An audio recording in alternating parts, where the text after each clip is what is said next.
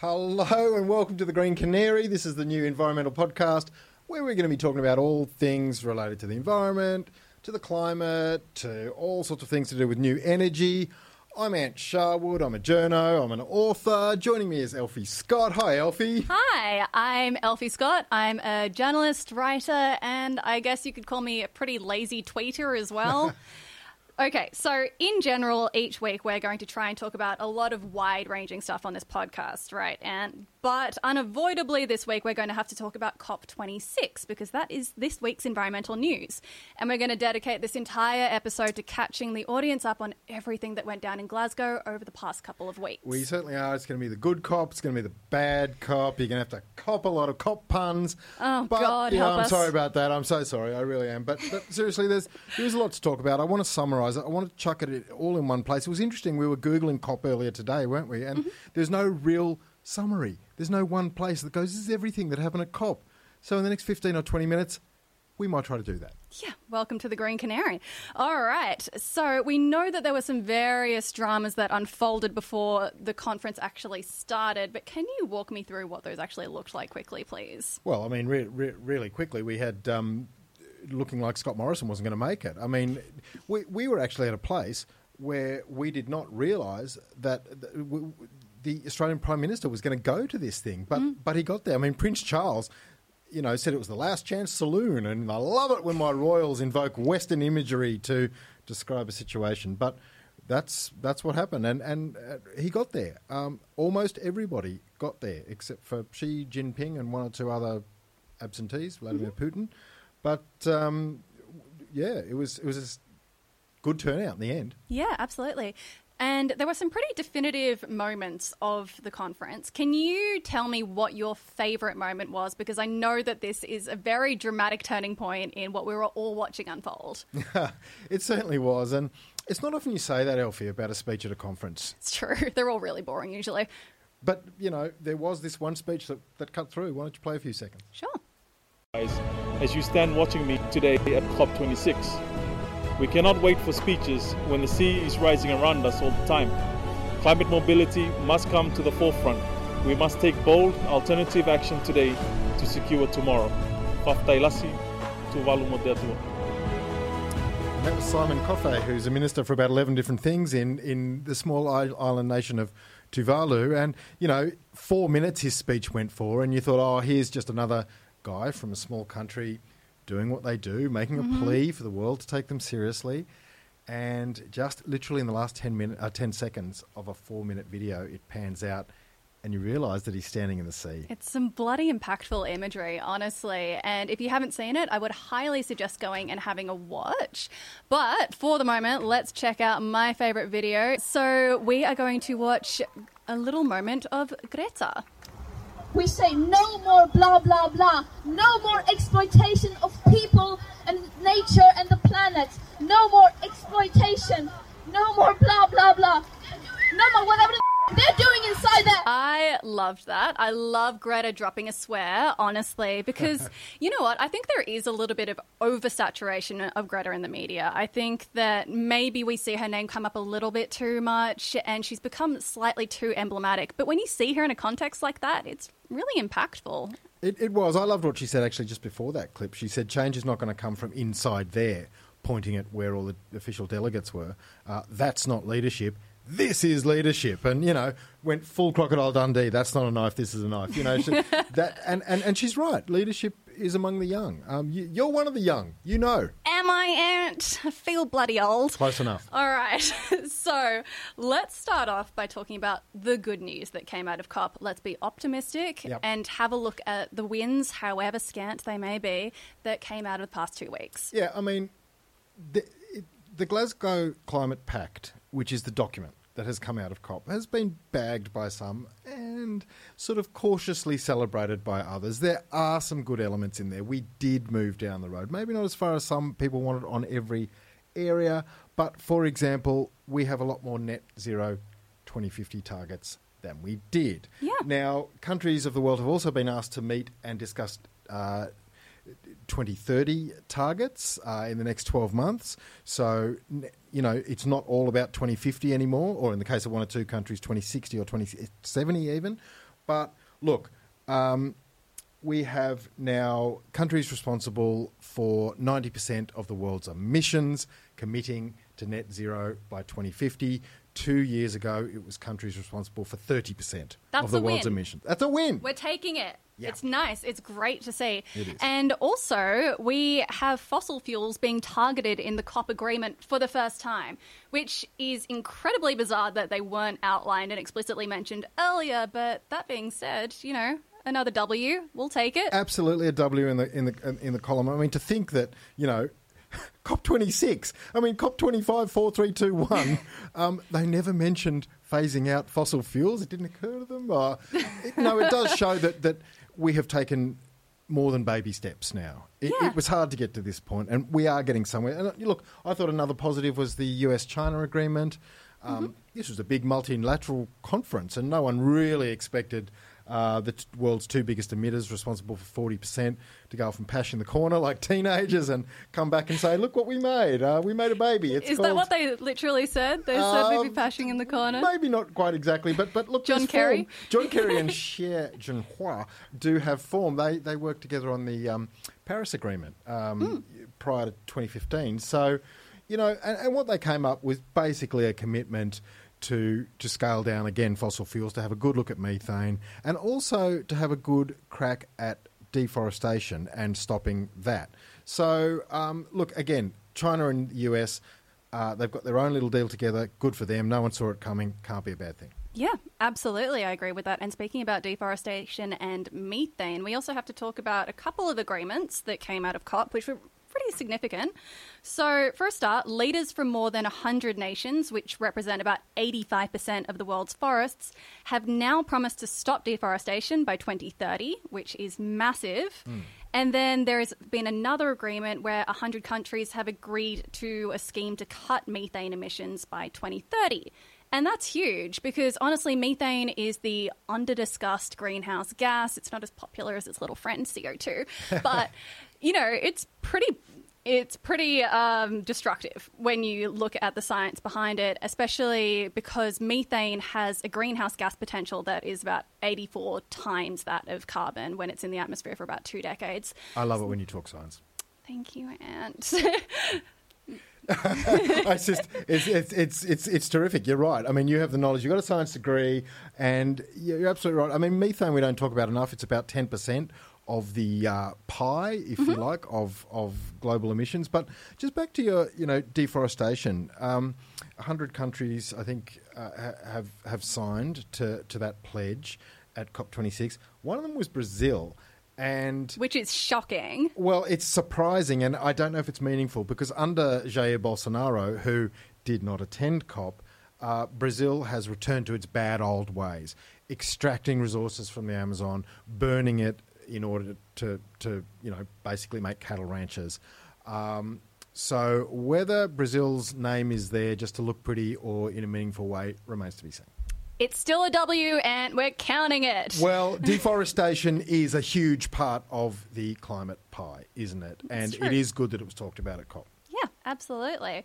All right. So now, unfortunately, we do have to talk about the profound disappointments, and there are a few coming out of this. And do you mind walking me through this? Well, I think one of the disappointments came from the issue of climate finance. Now, underdeveloped or developing nations of the world want climate finance, and they want that for adaptation and mitigation. They want it so they can build seawalls against the rising tide. They want it so that they can transition from perhaps one type of agriculture to another in nations where increasing aridity is a problem, or... Aridity? Did you just say aridity to me conversationally? When something becomes more arid, Alfie... You talk about its aridity. Do you know that Alice Springs is technically not in a desert because it doesn't have sufficient aridity, all right? Good Lord. I will be erudite about aridity if I so choose. Thank you very much. But seriously, so climate, where were we? Jeez. Climate finance. Thank you so much. Climate finance, adaptation, mitigation.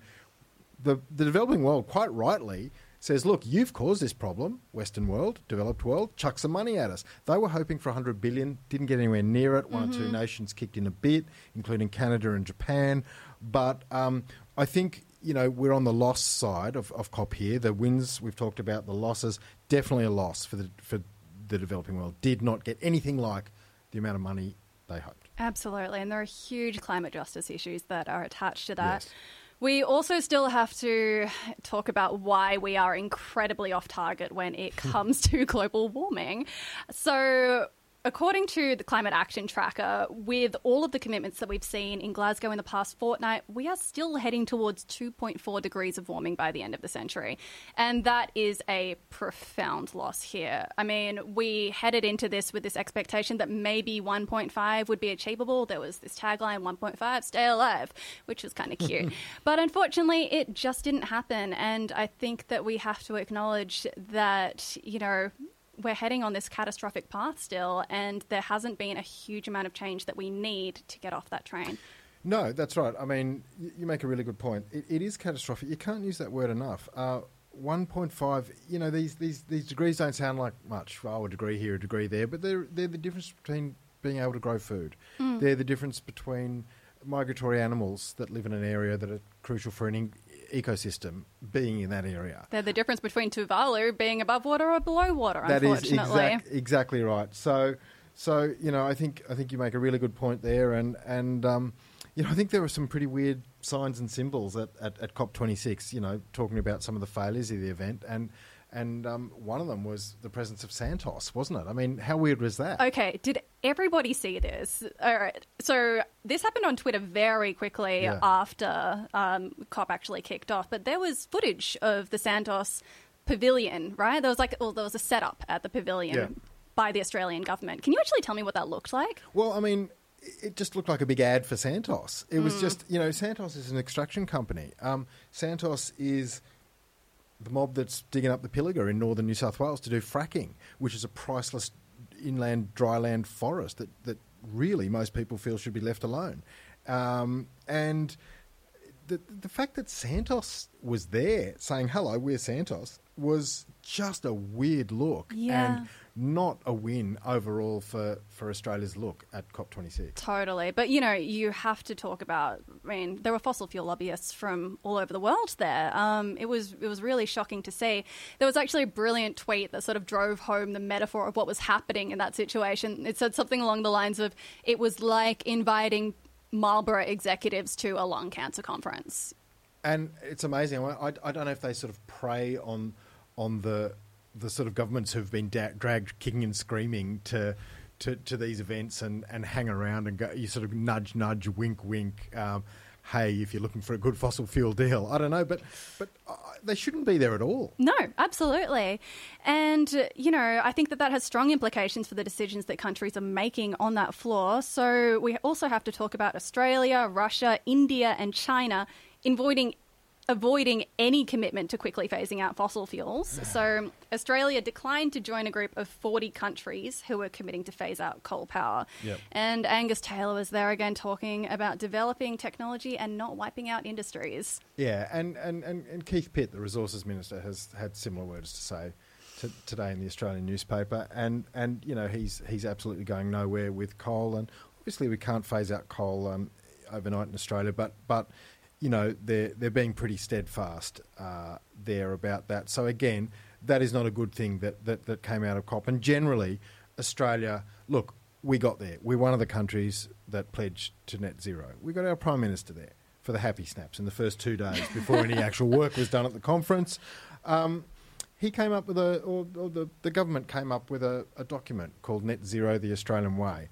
And, I could talk about it all day. Maybe we will next week. I think we might. And we are absolutely talking about this next week, and we will drill down into the details of this document. Yeah, because Net Zero, the Australian Way, is, to say the least, a slightly sketchy document. And, I guess it's emblematic of the fact that what came out of COP from Australia's perspective, not much. Yeah. Exactly. And that's about all we have to say about that. All right. So this is all quite infuriating. There's a lot of disappointment. But what do you think now? Where are you heading and how do we walk away from COP?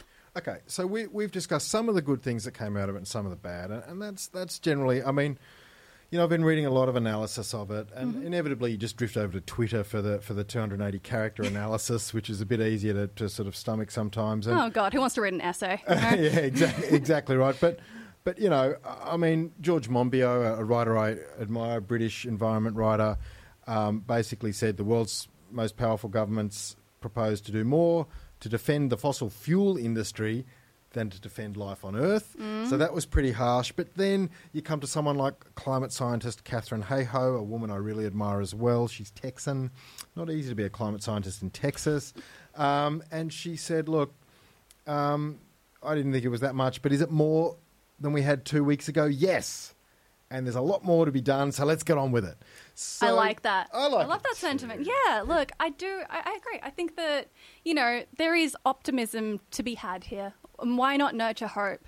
We walked into this climate conference heading towards more than 3 degrees of warming by the end of the century. We have stemmed that by a couple of fractions of a degree, which is progress overall, and I think that should be celebrated. We have to have wins so we can have, I think it should be celebrated as well, and inevitably, a conference never changed the world, Elfie.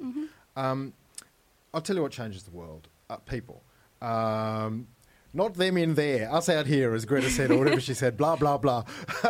and revolutions change the world. And they don't have to be bloody revolutions in the streets. They can be a technological revolution. They can be a willpower revolution. And I think there is the willpower of people across the world to embrace new technologies. There is the money out there. There is the